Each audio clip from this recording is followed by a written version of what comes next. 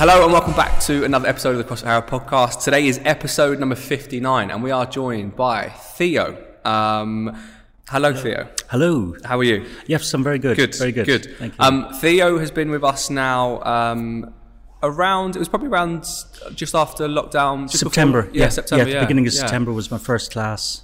And we was outside, yeah? No, we were back inside. Back inside. We were back inside. I think lockdown finished around beginning of August, but it took me a couple of weeks to kind of be convinced that this is the right place. This is the place to come to. The first question I always ask everyone is, what brought you to CrossFit Harrow? Right. Well, what brought me to CrossFit first was basically one of the influences was my line manager at work, who's a CrossFit judge. Okay. So a big advocate of that. Also, as well, to my previous gym, which was Virgin over in Mill Hill, I got a deal that I couldn't say no to in terms of one-to-one training, which involved functional training, which was the first time I'd ever experienced anything like this. And the results were quite interesting. And then to hear that, plus what my manager at work was saying about CrossFit, it just seemed to all just add up. I needed something new. Things had got a little bit stale. In your own training and stuff? Yeah. Just kind of like going through the motions and stuff like that. And when I did a bit of research, it all seemed to just fit in. And the working with the people as well too has been so good, especially during the lockdown times as well too, where you're doing so much stuff on your own. You're going out for walks on your own. You can't go to this. You can't meet people here. So to be able to come in and train with up to, I think at that stage it was up to 10 people, was great. Yeah. And also as well to be actually properly coached. Which a lot of people don't get or have never had before. And yes, me included. Yeah, it was the first time, and I was wondering why I was getting pains in my knees doing deadlifts and stuff like that, and I realised very, very quickly why. And how was that transition from going to, you've been training a long time. Mm-hmm. How was it? Well, I'll go back to that question. But how was the transition from going into the stuff that you knew, how you done for so long, to transition into something that was quite new? Oh wow, yeah, very much fish out of water. I have to say, my first class, I was absolutely, you can swear. Yeah, I was absolutely crapping myself. I really was, because I saw everybody here, and I just thought like, oh my God, all these people are doing all this stuff, because weightlifting, in terms of like what I call classic weightlifting moves and things like that, I'd never done in my life before. And I just thought, what on earth am I doing here? And I figured, well, I've paid for the month, so I suppose I might as well just see out the month, and that's it. Put it down to experience and stuff like that. And I was like the like the boy being dropped off at reception class on his first day in primary school. Because you said there about experience, not many people would associate an older gentleman like yourself to be in the CrossFit environment. They would assume that maybe it's not for you, or shouldn't be done at that speed or intensity or whatever it might be that their views on. But actually, you've settled in very, very well. Oh, love it. And what would you give? What advice, let's say, or what would you say to fellow, people of similar age to be like, it can be done? Oh yeah, most definitely, yeah. Like obviously, there is the intimidation sort of factor when you go there first and things like that, because it is so much different. And there is a generation gap as well too, between myself and quite a lot of others there. My only regret is that I wish this was around 30 years ago and stuff like that would have been absolutely magnificent. And what did training look like for you 30 years ago? Very much your classical sort of movement, like your bench press, your shoulder press, your typical kind of gym movements that you would get at your normal gym chain, which I've been doing for probably 25 years and things like that. Your lat pull down machines and stuff like that. But functional training, and very much like one exercise, one part. Yeah. Whereas here it's one exercise covering about 4 or 5 parts. And it's a whole load of stuff like condensed into one, but covering everything. It's quite incredible.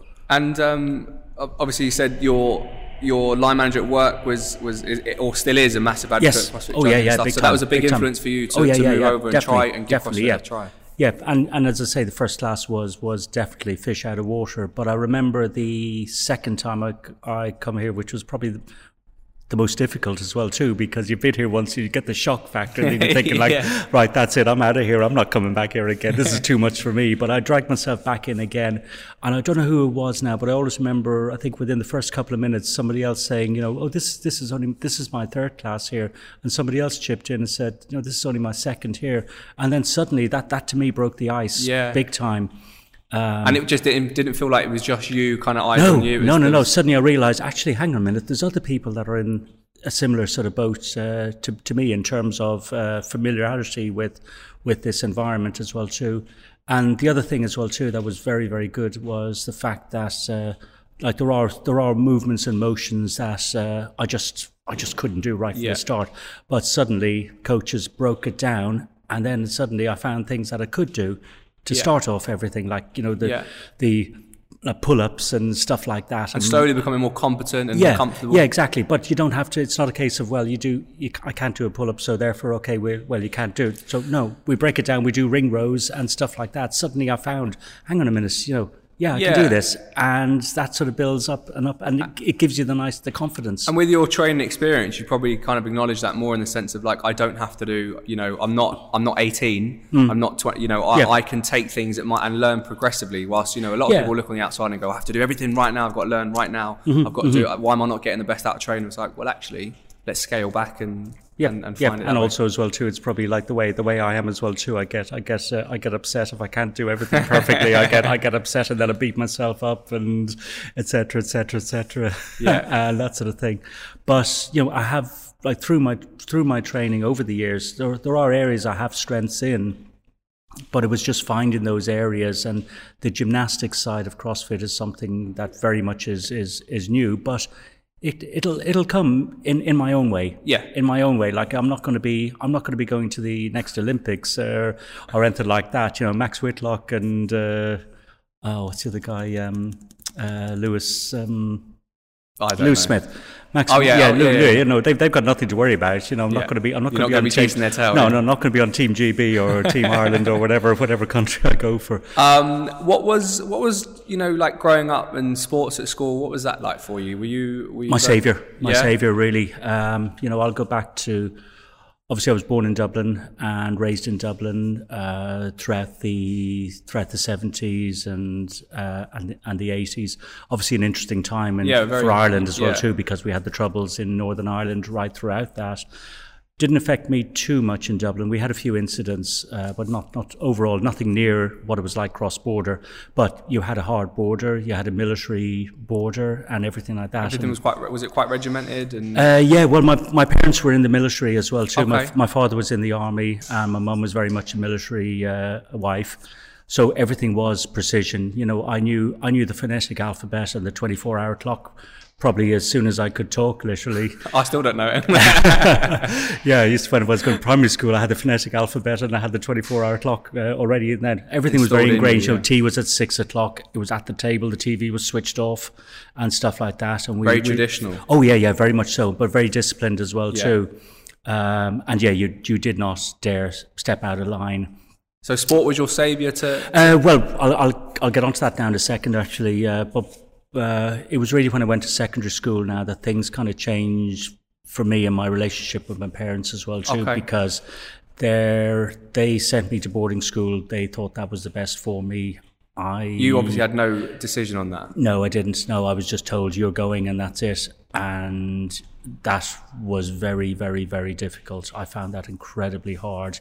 And what age was that? I was 11. 11. You know, that was incredibly hard to be. Away from your friends, away from family? Away from everything and everyone. And also as well too, I was very small at that time. I was a late grower. And because I wasn't happy and comfortable in that environment, I was very shy, I was very quiet, and put all those together, and I got picked on and bullied a lot right throughout school. And that was even in boarding school? Yeah. Oh God, it was awful. It was absolutely awful. Now, it really was bad. Was the boarding school run by... No, it wasn't run by... church? No, it wasn't run by the church, no. One thing it actually was a co-educational boarding school, which in Ireland at that time was actually very, very rare. Oh, was okay. Yeah, that was very, very rare. And how long were you in the school, in boarding school? 5 years? No, 7. 7? Yeah. So all the way up until 18? Wow. All the way through there. So because I was having such difficulties and things like that, and also things like mental health, mental health was just get on with it. And what's your problem? Just get on with it. That's what mental health was. It didn't exist in some... No provision for it whatsoever. Was that a good thing or a bad thing? I'm not too sure. Because there were times where, I really just felt that the best place for me was away from here in a kind of a harrowing way. Okay. But because nobody knew anything about mental health or anything like that, it probably was ignorance. Probably was maybe slightly bliss. But to get back to sport, that is where I found my escape, because my PE teacher was actually part of the Irish athletics team. And this was all at boarding school? No. Yes, okay, yeah. Fine. Yep, he was actually the javelin coach for the Irish track and field team. So out of sympathy, he took me to some of the sessions and things like that, and I got involved with that. I got involved in running because we lived near, the school was not far from a big pine forest. He got me involved in this new sport from Scandinavia, which was called orienteering, which it was back then. Yeah. And that to me was an escape, because I was out of school, I was out of the environment, I was away, I was on my own, nobody could bully me, nobody could harm me. And you kind of shone in your own way. And through sport. And I grasped that big time, and I spent as much time as I could doing sport outside of school.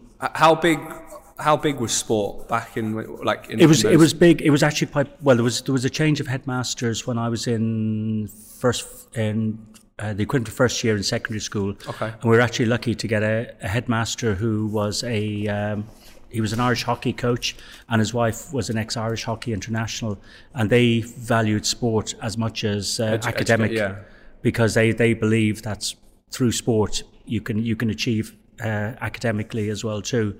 And that sport was such a big part of the school life. And I was lucky as well too, in that it was a private school as well, and so therefore the sports facilities were actually really good. But these two transformed everything, and we got state-of-the-art facilities at that time in Ireland.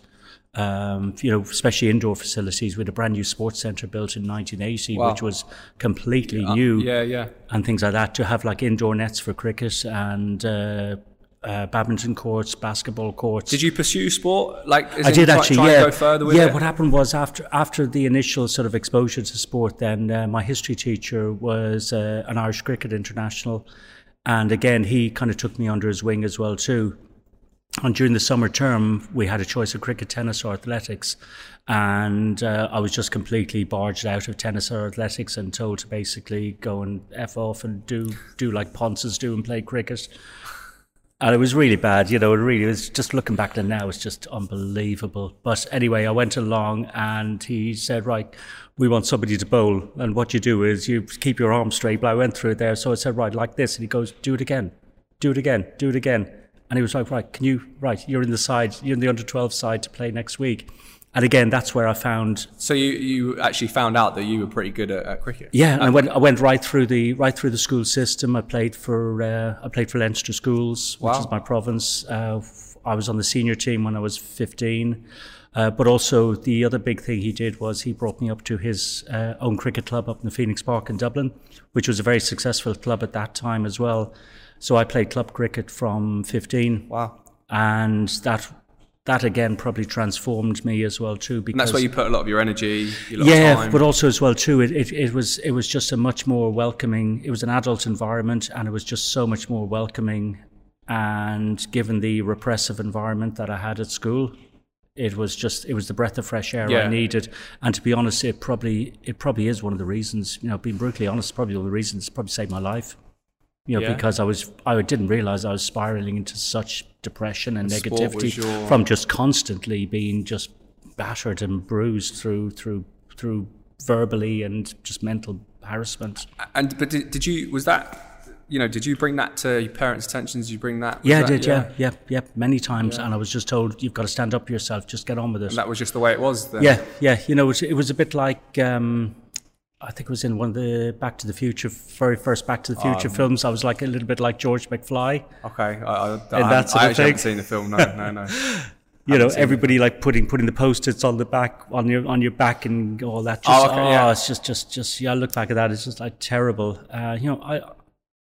I tried to be not quite the nice guy as such, but I just didn't know what to do. And what would you say to your younger, if watching back or looking back, what would you say to your younger self now, having gone through that? I suppose in a way it obviously built mental toughness of some degree, because obviously maybe a bit more resilient. I wouldn't be here now if that was the case. I've had other issues which I'll come on to later on as we go through kind of later in life as well too. But I suppose it just resilience and things like that. But I knew I had the avenue of sport. And that's what you looked at the positives. Yeah. And then as the sport became more serious, as I started playing club cricket, and then I played on the seconds when I was 15. Then played a friendly game for the seniors. Like I'm playing adult grade cricket at 15. At 15. Which was, and I'm in a dressing room full of adults here, and it's like I'm looking around thinking, what on earth is? But I got treated exactly like an adult as well. And in relation to like how big cricket was as a sport then, to like what was it like in comparison to like maybe football at the time? It's very much a minority sport. Okay. Back in Ireland then, like really in Ireland the big sports were rugby, Gaelic games. That's like Gaelic football and hurling, rugby and football. Yeah, cricket was very much a minority sport. It's a lot bigger now, because obviously the exposure that the Irish team had in terms of like the Cricket World Cup in the early noughties and things like that. And also it's now a professional game in Ireland now. So because they're now a test match, they're now a test country and things like that. But it was very much a kind of a leftover from the colonial days. And that sort of thing. We had a few ex-majors and things like that at the club and stuff like that. Because our club is actually one of the oldest. It's actually the oldest in the country. It was founded in 1830. Okay, so it's a pretty big deal at that age. It was competitive within the Leinster circuit. It was a very competitive grade, but we just didn't. You only get to like a kind of a certain level, and then it was only when you played teams from Northern Ireland that it became more competitive, because they had a probably higher standard, and also cricket as well too. It's an All Ireland sport like rugby. So of course, once I started playing senior level when I was 17, 18, it involved playing in Northern Ireland during the 80s, during the Troubles. And of course, you had all the associated security issues. And how was that? What did that have an impact on you?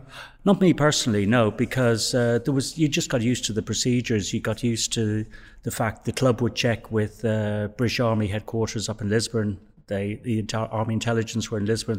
All the Dublin clubs would check with them on a Friday to make sure that it's okay to play at the weekend. The odd game was postponed for intelligence reasons. But the actual going through all the security and things like that, it just became second nature, really, and that sort of stuff. There were a few incidents nearby. You got used to the security. We used to get an RUC escort some areas of Belfast, because we were going through like the Shankill or the Falls, things like that. And these were areries that you shouldn't go. These were areas that it's okay if you go, depending which foot you kick with. It's if you kick with the left foot, you don't go there. If you kick with the right foot, you don't go there, and things like that. Belfast was very much a place where you had to be really, really streetwise. There were places you could go, and there were places you definitely could not go. And as long as you adhered to that, it wasn't too bad. But I got used to it. And things like that. We had a couple of near misses where places that we were staying in, like Ballykelly, for example. We stayed in Ballykelly only about a week or so before the Dropping Well pub was bombed, which was literally across the road from where we stayed. Wow. And things like that. So did that make you think like, shit? A little bit, not too much, but I think my dad was all right with it. I know my mum wasn't happy at all. My mum definitely wasn't happy with me travelling to Northern Ireland during those times. But she kept stum. Because she knew the value of it for me as well too. So and thank God we had no incidents during that time. But there was actually a very interesting documentary by Brian O'Driscoll about the rugby and about the cross-border participation rugby, and that was very, very relevant to me during that time, because we had the exact same situation with cricket. In the Irish team, you had people who were actually from another country.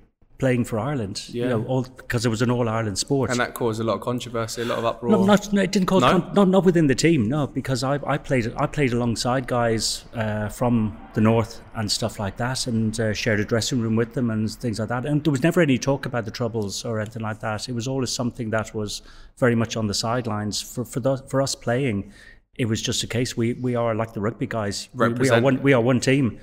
And the rugby guys wear the green jersey. Whether or not they sing the national anthem is another thing. But politics was never brought into it the at sport. all. It was more from the outside. Very much from the outside. When we're playing up there, we would get some comments from the sidelines and things like that that were not always great. As well, too. Just kind of went over your head. Sometimes there might be a little bit of sledging out as they call it, out in the middle as well too. But personally, I took sledging as a compliment, because if they're sledging me, I'm obviously doing something right, because I'm getting into their heads. Yes, some people use that as a motivation. I don't use it as a like, oh my God, they've said terrible things about me and things like that. I'm thinking to myself, right, they're obviously not concentrating on what they're doing. I'm obviously doing something right. I've got into their heads and take it from there. Wow. So, but that was that. So sport. So finished with the boarding school at 18. Yes, that's correct. Did you carry on sport through? I did. I carried on for another 2 years. Like I played under 19s for Leinster. Again, my province played at under 19 level. We won the All Ireland under 19 championships twice. Wow. As well too, which was great. So great achievements, yeah. I actually played like 1 year more than most people would, because I was very much underage. I was only 17 when I played first. Most people play 1 year at 18 and that's it.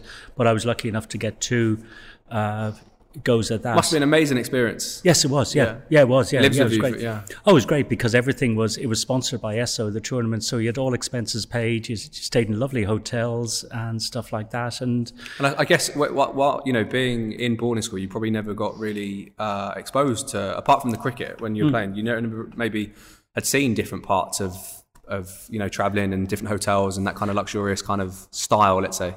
Yeah, and also as well too, to be praised as well too. I know it sounds sort of kind of trivial as well too, but everything was like, you could always do better, and that sort of thing. There is yes. Whilst at the same time you're doing very, very well. Yeah. But you could always do. But actually, for somebody to come around, put the arm around the shoulder and say, "Listen, you did a really good job. You played really well," or even be able to have the honour, lead the team off the pitch and things like that. It was like I was just shell shocked, and people coming up to me and saying, "Well done," and actually getting positive recognition and positive attention, because I was only used to negative attention at that stage.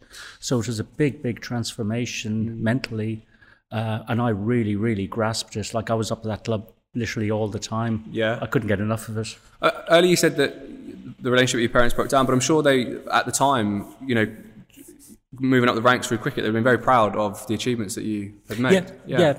It was mentioned the odd time and things like that, but I knew they were always very supportive. I never felt that they were never unsupportive or telling me you can't do this, you can't do that, things like that. But they generally let me get on with it a lot of times. They came up and watched the odd game and things like that, but they very much saw it as my domain, and they'll just keep away, and that's it. And yeah, maybe it wasn't a bad thing as well too, because it gave me my sort of personal space as well too. So we kind of weren't in each other's hair, so to speak, which is kind of something that happened, I think, a little bit a year or two later when I was like 19, 20, when it came around the time to actually now start looking for a job. I've left school. I've done a repeat year, so I can't really keep repeating my sixth form all the time. You can only get away with it. You can only play that card. You can only play that card once or twice, and get away with it without people seeing through it. So career-wise, what did you know coming out of school what you wanted to like? Did you know? No. I know my father wanted me to go to Trinity College, which is kind of like the Oxford of Dublin, and I don't think he was overly impressed when I said no way, I'm not interested, because I knew people who went to university and spent 3-4 years at university and were still unemployed, and I just didn't quite see the logic of doing that. So that theme hasn't really changed, because that still obviously happens now. Like people do still So that was been around for a long time. I would have been interested in university for the sport and social life. Yeah, definitely. I know a couple of people who went there just for that. So that's quite big. Yeah. Oh yeah. Like student life was very much like we used to play Trinity College in the leagues anyway in the cricket. So I knew the place. The facilities were fabulous. It's a very, very historic place. It's right in the city centre of Dublin. It's literally only down the road from where I grew up. And things like that. So I had a good idea of student life. It was attractive, I must admit. But chose the work. But at the end of the day, it didn't put brass in pocket. Yeah, and so opted for the working route. Basically. But back then, we're talking about 84 now, and Ireland was in a dreadful state economically at that time. So there was hardly any jobs. There was mass emigration of people of 18 to the 18-30 age group. The emigration levels were huge because there was people just saw no future. I didn't actually realise what was actually going to. If somebody told me 2 years later you'd be living in London, I would have laughed them out of the room at that time. Oh yeah, definitely. So you saw your future in Ireland? I did at that time. I thought, right, I'll try and just do whatever I can. I worked in local bars. I did floor service in local pubs and things like that. I basically did anything. I was kind of a jack of all, really. God knows how many jobs, nixers as we used to call them back then. Somebody would look for a painter. Can you paint? Whatever. It's a day's work. Just find out as you went along. Yeah, it's a day's work. Yeah, like if I was to tell you the amount of jobs I went through at that stage, it would sound like I was probably had more jobs than Frank Spencer at that stage. But it was just something to keep money, because I always felt that I had to do something. I couldn't stay at home because it would just explode between my parents and myself. And I always felt, not that they were overbearing on me, but I just didn't want to. I felt I was letting them down. Yeah. And that sort of thing. And I wanted to stand on my own 2 feet, and I wanted to earn my own money and have a proper job and everything like that. Even though the support was always there in terms of, I was never going to be kicked out of the house. But it always became that conversation, that awkward moment at tea when it's like, have you looked for any jobs recently? And I'm like, yeah, but I'd said, and that sort of thing. And then it's, it just gets to you. Yeah. And that sort of stuff. So you moved over to London. Yes. And then, so now you're IT? Yes. Microsoft infrastructure engineer? Yep. How did that come about? What? Right. Okay. Well, the seeds were planted actually in Ireland in my last year in Ireland in late 84 through 85. I actually got a work experience program, which is like the equivalent of the old YTS here. Okay. Where I was placed in work for 6 months, and the company would get paid to take me on. And it was ICL computers, which are like, I don't know, they're probably well defunct now, but they were a British computer firm at that time. So that was my first exposure into IT. And then it just happened. And obviously the technology was nowhere near to where it is now. You're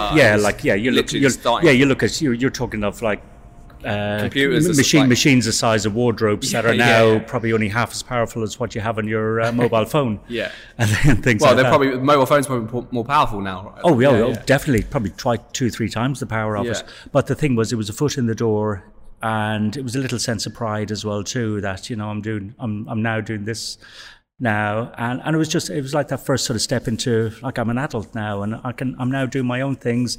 I'm getting my own money, so suddenly those beers on a Friday tasted a bit better when they're out of your own pocket, and you can buy your mates around as well too, rather than going through the old, I'm still unemployed.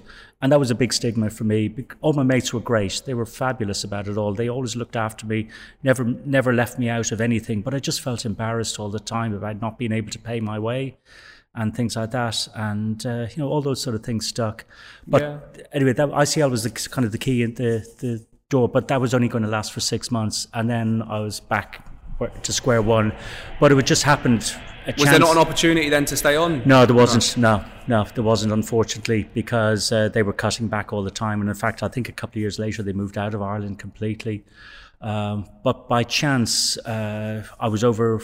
My cousin moved to London in 85. He worked in the Cavendish Hotel, and it was his 21st, and this was a game changer for me. And my parents said, look, we'll pay for you to go over to London for that.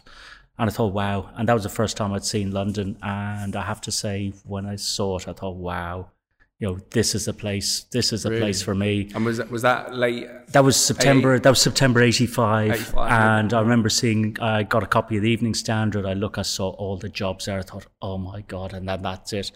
I just thought to myself, you knew then that you wanted. I knew then this is the place for me. Didn't quite expect it to turn out as quickly as it did or how it did, but I knew that. I think the following year, I thought I've got to pursue this. That would have been quite a big deal for you. Obviously, being at boarding school for 7 years, the relationship with your parents, and like leaving all of that to go and pursue a career. Or not knowing, and leaving the country and everything like that as well too. But yet, funny enough, like I look back on it now, I wouldn't do it now in a million years. Really? No, if you asked me to move to another country now, I'd be like, get out of it. Yeah. But back then, you're a bit more fearless as well too. Plus, I didn't really have like now. I've got family and stuff like that, so you got obviously a lot more responsibilities. Yeah. I only had myself, and that was it. But what happened was it was just a chance meeting. My father met a friend of his who knew somebody in House of Fraser, which and Army and Navy were redoing their IT in Victoria, and they were looking for 2 or 3 people. And I was told to contact this person here. I phoned him. He was quite surprised to hear I was in Ireland, and even more surprised when I told him I'll be there tomorrow for an interview, and arrived there. Did you? As well too, yeah. I took the boat overnight. Wow. That evening, I called my brother-in-law. My parents were away on holidays, and they just said, "You knew nothing about this at all." It wasn't like done deliberately. It was just the way it was. Yeah. It was spontaneous. Things just happened so quickly. And anyway, my brother-in-law dropped us down to the ferry at Dublin Port. I got the ferry to Liverpool, got the train from Liverpool down to London. Got my interview at 1:00 and went through everything there. Was offered the job and then, yeah. Yeah, I think he still thought that am I going to turn up next Monday, and I did, and never looked back. Really, that was it. That was January of '86.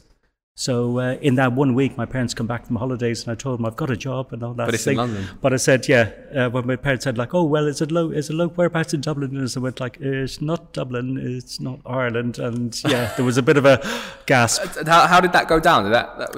Were they okay with it?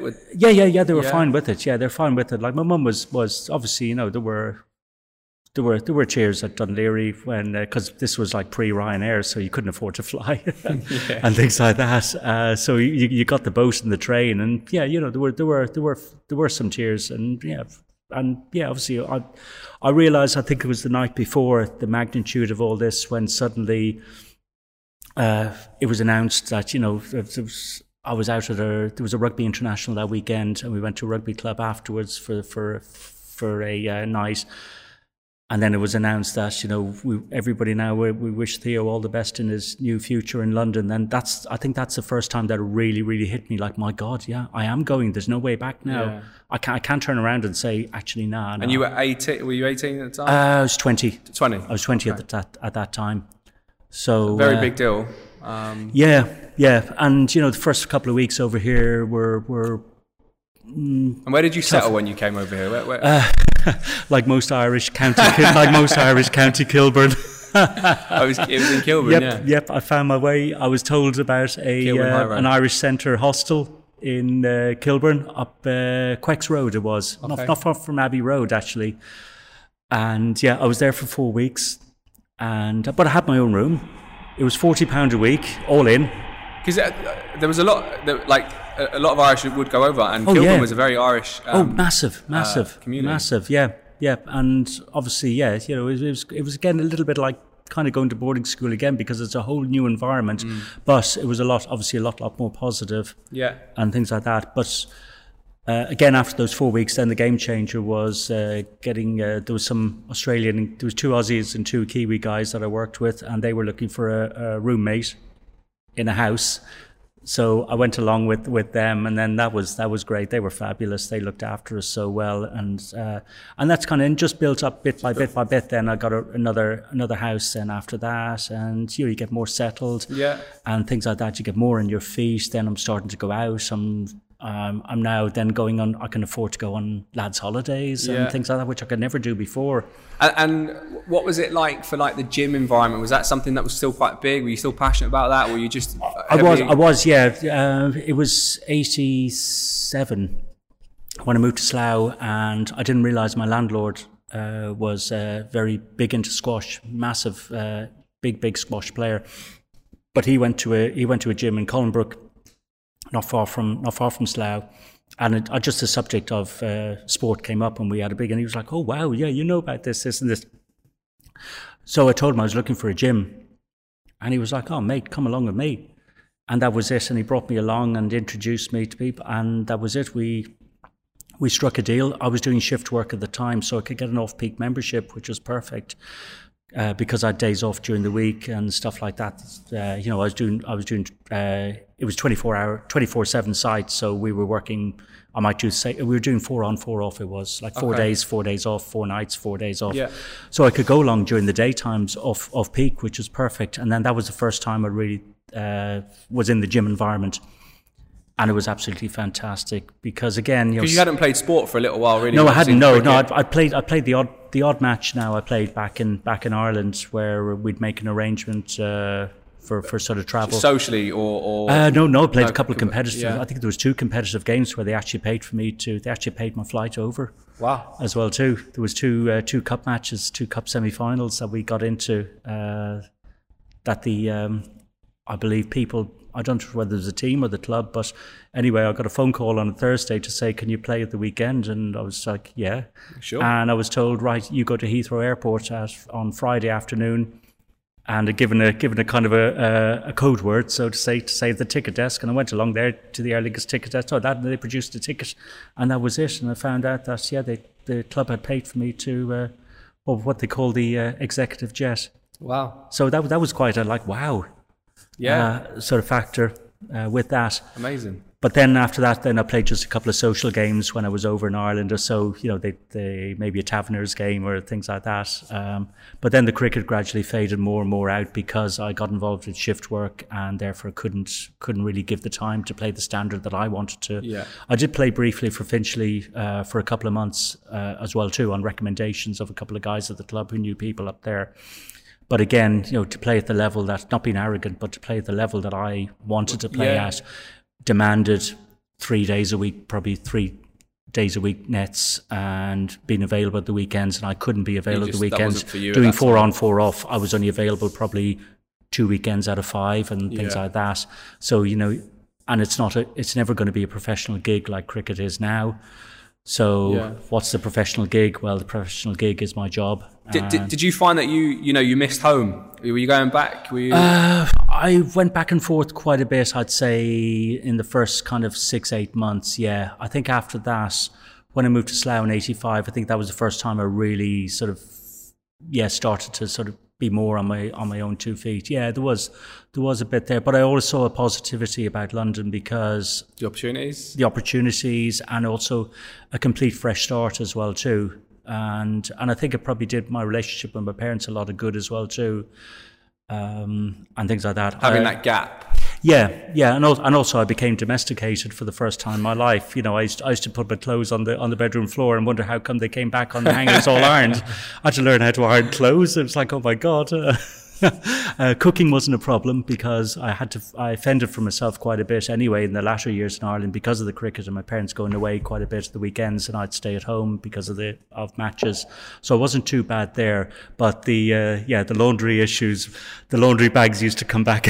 Did you bring it back with Can't believe I'm saying this. The laundry bags used to come back with me in the first sort of couple of months of living in London. People looking at Dublin Airport going, "Oh, bless," or Holyhead or whatever, going like, "Oh, bless him. He's only just moved there. Oh, bless him. He's come back with all this clean clothes now." Yeah, they see you coming a mile off knowing you're going back home. Yeah. But also as well, the environment I worked in the Army and Navy as well too was very good as well, because I worked in the central buying office, so I was with like young people as well too, and young people have very different backgrounds to myself as well too, and they really took me on, and a lot of people took me under their wing, so that helped me settle down and also build up self-belief, self-confidence and things like that. Yeah, that was because obviously with regards to like boarding school and the issues that you had at school, has that had an impact going into like your 30s, your 40s and stuff? Had it affected you in more ways than you thought? Yes, probably, and I really only discovered that recently as well too, because sadly, of course, as you get older, your parents get older and things like that. Since 2005, it's been really, really tough I lost my father in 2005 suddenly, which was very hard to deal with. I didn't realize my mother was as ill as she was. My sister had multiple sclerosis from the late 80s, and she was almost in a terminal state as well too. And in 1996, my older brother was killed in a car crash when he was only 39 at the time. Wow. And that sort of thing, so that's a lot to deal. My brother's death was tough, because that's only, the guy's only 39 and he's here today, gone tomorrow. And did you have a lot of time with him, like boarding school and stuff? Were you still kind of like he followed my father into the army and was very much an army guy, and would have been, and I think, to be honest, could well have been right up in the top brass had he been able to carry on his career, because he was very much a soldier. He was already an officer commanding of a barracks at that age, which was very rare too, and he was thought of very, very highly by not only the top brass but also the people who worked under him as well too, because he was firm but fair. Yeah. And the relationship with your sister? Probably a lot more. Like, my brother was very much an army type relationship, but you knew if you were in trouble, he'd back you. He'd back you 100%. And that sort of thing, and he would fight for you 100%, but he'd expect you to stand on your own 2 feet as well too. Yeah. My sister was obviously more a sort of brother sister. So it was hard to see her. A lot happened in that space. Hard to see her kind of dwindle away, because MS is an awful thing. I did my bit when I ran the Dublin Marathon in 2003 and donated all the funds to the MS amazing. Society of Ireland, which was incredible. I didn't realise how emotional it was going to be until the day of the presentation, when we had an evening where everybody presented their checks, and I suddenly realised then, and I was just a bawling wreck. Was it a full marathon? Yeah. Wow. But that's such an achievement. That's a massive achievement. Yeah, it was something that when I worked at BNP Paribas from 99 to about 2004, there were a couple of guys there that were into running, and I just caught the bug.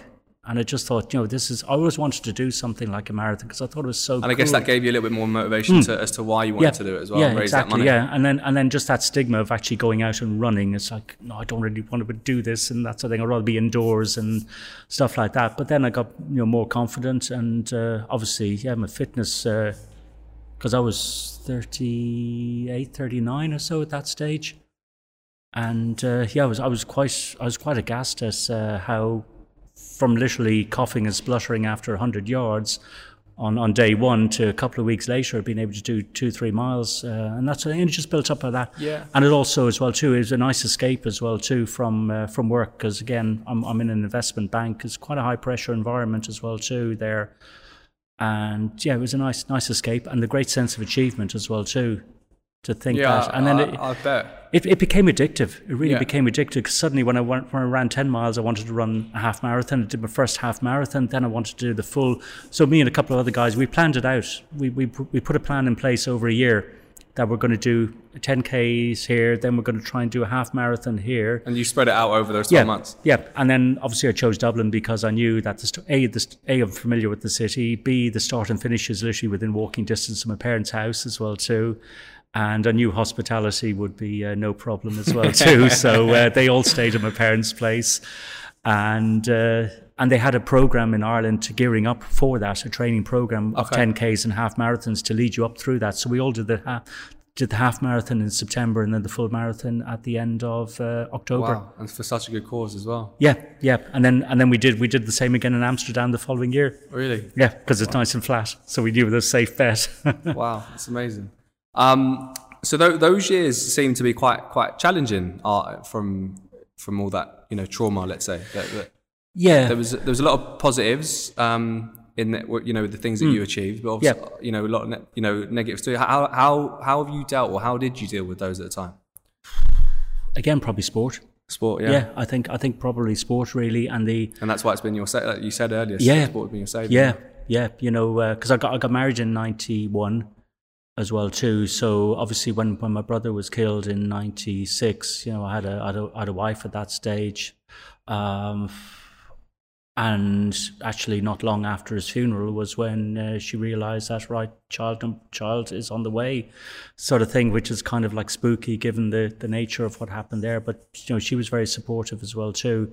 But now suddenly there's somebody else that I'm kind of feel responsible for as well too at that stage as well. And then, Stephen was born in 97. And now I'm a father. And I've got a child too, and that's sort of wow. Yeah, along with all the stuff that had happened. Yeah, exactly. Yeah. So he was only 8 years. He was 8 years of age when my dad fell ill very quickly, and having to deal with all that with him at that stage. So it meant I gave up my job for just over a year to be able to look after, because now there's a house in Dublin and I've got to look after. My mum's in no state to look after herself. If I didn't do what I did, she would have been probably dead within 2-3 months. And could I live with that? No. I had to do make something. A conscious decision. So I made the decision to take a sabbatical. I moved back to Ireland to look after my mum, get her care sorted out, and look after I had to do all the estate because my brother was gone. My sister was in a hospice. So there was only me. All this fell on my shoulders. A lot of responsibility on your shoulders. Yeah, all this fell on my shoulders in the space of probably a couple of days, literally. Wow. And things like that. So I just haven't, looking back on it now, I don't know. I don't know how I dealt with it, but you can't. You just do.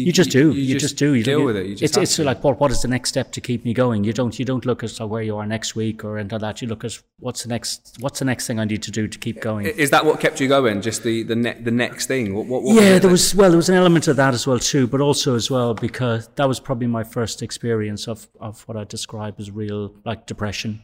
Because I never got a chance to grieve after my father. And suddenly now I'm in the house that I grew up in. There's nobody there. There's a deafening silence. And it's just so... And the trauma from school. And the trauma as well too. And that's, I think, where everything came together. And unfortunately, like many other people, then suddenly guys like Ron Bacardi and Jack Daniels and other mates like that suddenly start knocking on your door. And I embraced those as well, because it was the only thing to kind of numb the pain. And I went through a bad time there. My weight ballooned to, crikey, I was over 17 stone back then, and it was just ridiculous. But that's the first time I really experienced like real dependency on that, and also depression as well too. But thankfully, support I got from neighbours of ours in Dublin. Yeah, I was going to ask, did you feel there was a way out? Did you? At times I didn't, but thank God I had people close who realised what was going on, and they were really good without actually patronising me and things like that. Just involving me in day-to-day life. Come around and have tea with us and stuff like that. And that gave me like just the warmth of friendliness, just genuine friendliness. Help me, and let's have a chat about this or anything like that. And not necessarily a sense of purpose, but like just the fact that there was someone else there for you. Yeah, exactly. Yeah, and that helped enormously because I'm on my own. I am technically in another country, even though I am back in Ireland, but I am in another country. I'm away from my family. It was a big change. Like my son didn't know what was going on either. All he knew was that his dad just disappeared, and he comes back every now and again, and that's it. Now I see him, now I don't. So of course, obviously, that kind of affected him as well too. Yeah, he's 23 now, and we talk about this quite regularly, and it's quite interesting to see his kind of take on all that at that time. But I think the main thing is it's good that you talk about it. Oh yeah, definitely, yeah. Because also he's on the autistic spectrum as well too.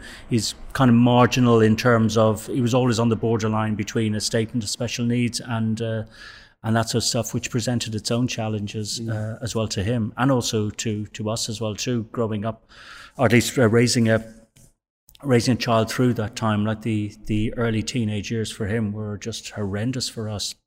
Yeah. Because it's the awkwardness of that mixed up teenage years that we all go through, plus the bit of autism as well too, with the very much black and white thinking.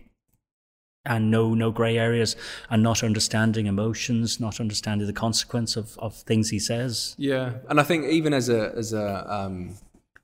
child, like even if I go back to experiences, like I also forget that like my parents were also having their own issues within them. Like there's things that they would have suffered from in their childhood that might not have Oh yeah, they'd been something. Like, you kind of look at it as they're just our parents, and that's it.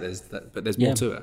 I had the same with my parents as well too. Like back at the time when I was like 16, 17 as well too. My dad was going through a tough time in the army because unfortunately he spoke his mind probably a few times more often than he should have, and rubbed the top brass up the wrong way. And in the end, he was posted like outside of Dublin, way over, as a kind of a shot across the bows to toe the line, and he refused to. And then it started to get messy, and it was only later on that he sort of confided to us how difficult it actually was. And I didn't, I had no idea about this because I was in my own kind of bubble. Yeah, we've all got our own. And I guess like you think because they're your parents, they're supposed to be okay. Yeah. You don't really ask. They don't really, maybe, that's why I said earlier, I think it's good that you speak about it with your son because not many people do. And my son kind of went through the same thing when he was like 15, 16 as well too. He had no idea really what I was doing or all the sort of things behind the scenes that both we were doing because, at that stage as well too, sadly, me and my wife started not to get on that great, and those first cracks probably started to appear around that time through, I think, just really wear and tear from everything. Yeah, and that's the thing. I'm doing shift work still as well too, so there are times where I'm on nights, so therefore I'm not there overnight.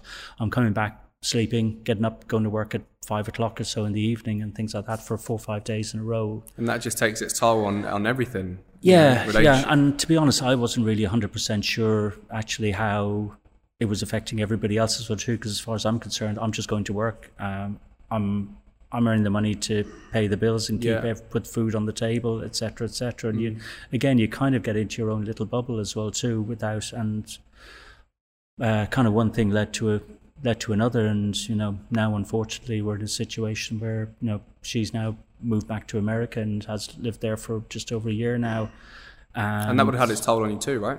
Oh yeah, definitely, yeah. It's the last couple of years have been really, really difficult.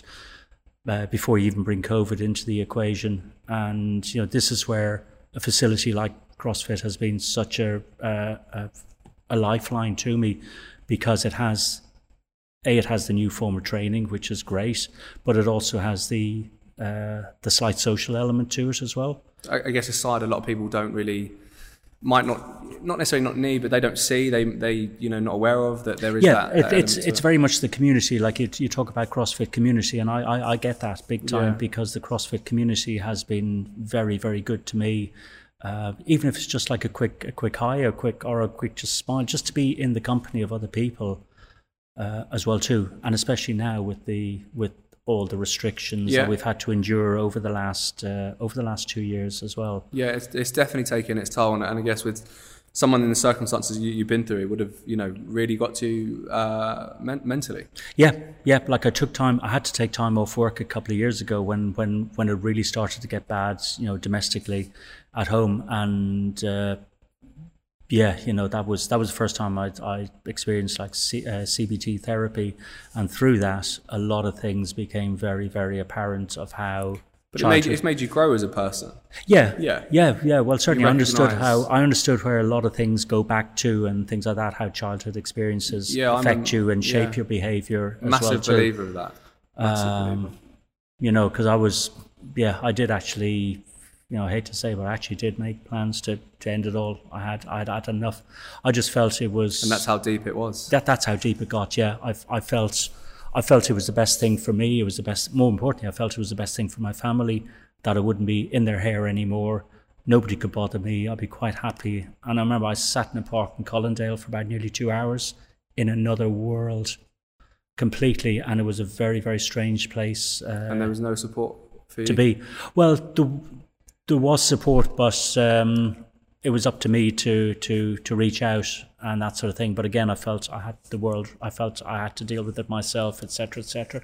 But I got to such a stage of desperation that I just saw this as the only option, and I was actually quite happy with it. I was pleased, I was peaceful, I had no regrets. I thought, that's it. I've done my bit now, and I'm quite happy now. And I think what stopped me was the feeling that I'd have to go through so much pain by either throwing myself on the tracks or whatever like that, because that's what I was thinking of doing. Yeah. Which is, look back to now, it's just quite scary. A very dark place. Oh, it is. Yeah, it is, and it's hard to kind of describe it, but it's something more than just like I'm not feeling great today. It's something way deeper than that. A series of events. Yes, I actually, as I sat in that park, I felt invisible to other people. I really felt invisible. I was up in the clouds. Really, I was almost, as the song goes, knocking on heaven's door. But thankfully, there was either no answer or I was told, sorry, no, come back again another day. But the after effects of that were that I finally realised I have to admit I have a problem here and I have to seek help. I can't. And that's one of the hardest things. It is. Right? It is. Yep. That's exactly it. That's just what I was going to come to. That was a monumental step. I remember going into the GPs, and he was like, "Mr. Cronhelm." I go, "Yes," and he goes, "How can I help you?" And I literally just couldn't say a word. My mouth was dry. I was shaking like a leaf, and I just couldn't get the words out that. I have made plans to end my life. I feel, just that feeling of like I had to admit that I just couldn't cope anymore. I felt not say that I'm useless, but I need help here and things like that. Just to a complete and utter stranger. It's one of the hardest things, It was, yeah. To get that out and and that I have like a mental, it goes back to again college days where you're told like, oh, for God's sake, just get on with it, and that type of, because that's obviously now without realising the support's there, but you hadn't known how to get that out to deliver that to but you did and I couldn't I think I got about one or two words out and then I just completely broke down. But that was the best thing I ever did, and I walked out of that place probably, I think I only should have been there about 15 minutes, I think was it, but luckily it was the last appointment of the day. And he stayed with me for nearly half an hour and he signed me off work for a month and things like that. But also where I work now, like I work at TfL now, and TfL still have a very, very strong occupational health because of tube drivers and the traumas that they potentially can go through. So mental health is very, very, taken very, very seriously there. So I was very, very fortunate that I was able to go into the hands of occupational health with TfL. And that's something that you've been working with? Yeah, very much so, yeah. And they were tremendous. But I needed that time away. But I also realised that's when things were breaking up domestically is probably what pushed me into that point. But it's allowed you to have that growth to, identify a few things for yourself and put you in although through the hardest times of your life, but also bounce back into better positions. Yep. And believe it or not, all throughout that, I still managed to be able to go to the gym probably once or twice a week, regardless of all that as well too going on. Because that was your downtime, that was your own time? Yeah, it was, yeah, definitely, yeah. And, last year I had to, with the breakup of my marriage last year, unfortunately, Ron Bacardi and a few other mates came back again. But again, because of the support I have at work, I realised, wow, this is getting a bit serious. So I was able to reach out unashamedly, and I spent about 6 weeks in with the alcohol team. But again, that was a great thing as well too. The support network being so important to you. Yeah. And originally, it's funny because originally at the really beginning, you didn't have much of a support network. But now as things have gone on, that support and it's also removing that stigma, my own personal removal of that stigma, to say, look, hey, I have a problem here. But it's okay. It's like the saying, it's okay not to be okay. Yeah. And that sort of thing. But that was not the way I grew up. It was not okay to be not. It was. Oh, let's see. I don't know where it goes, but anyway. But it was new. It was a new feeling. It was a new thought process. It was basically just like get on with this, and that's it. Stiff upper lip, and everybody goes through this and that sort of thing. But but now come out the other end, and we're on the climb. It's positive. It's things are looking a lot better. And again, this venture that I'm on at the moment has played a huge part in all that, as and again going right back to the very beginning of how sport and activity and just endorphins in general are probably what kept me going. And what's the plans for you and fitness? What does the future look like with that now? Are you enjoying? There's a good balance between your work and training. Yeah, there is. Yeah, there is. Like as I say, I'm not going to be going to the next Olympics or anything like that. But I am finding like I'm doing stuff that I never thought I'd be able to do now, and which is such an achievement. And it's quite funny because my son, I think after about 2 months of coming here initially, like my son suddenly started to say like, "Whoa, Dad, you've got legs, you've got shoulders, you've got arms," and it's like, oh, okay. All I do is just come along and do the classes, and that's it. I never really sort of thought into that. So that was even now, that was great to sort of get those. It's a big boost in confidence too. And I noticed things like my clothes that I hadn't been able to wear for years suddenly started to fit better, and things like that. So the feel good factor I had there for myself has been huge, and I just want to be able to continue on with that, having fun with it. And hopefully no more bloody lockdowns again. That'll suddenly break the mold, because I had about 3 months of probably reasonably of getting started and getting up to a level, and then of course lockdown. Now we're picking it back up again. Now, okay, I've got a lot of work going on my house at the moment, which will probably take me away for the next couple of weeks. But once that's all done, then it'll be hopefully full steam ahead without any more lockdown issues and things like that to deal with. Go back to getting those arms, legs, and shoulders back exactly, in optimum condition. Yeah, like I'm never going to be a fan of burpees over bars or anything like that. But then again, who is? Well, that's true. And things like that. But what I find is that I'm putting myself into places that I didn't think I would be able to go, and also coaches push me into those areas that I probably would not have gone to myself. But when I go in there and experience it and come out the other side, it's like, wow, that was really good. It's another tick, another sense of achievement. Very much the sense. I feel a lot more sense of achievement now coming here, doing what I'm doing here, than when I with all due respect to Virgin, than I was there. Like obviously, the hot tub and the sauna were nice, and the steam room were nice. There you go, hint, hint. one day, hopefully. If Lorenzo wins the Euro Millions now and has Lorenzo's CrossFit Palace, hopefully, and we'll things see. like that. Theo, it has been an absolute pleasure talking to you and finding out your story. My pleasure. It's been amazing.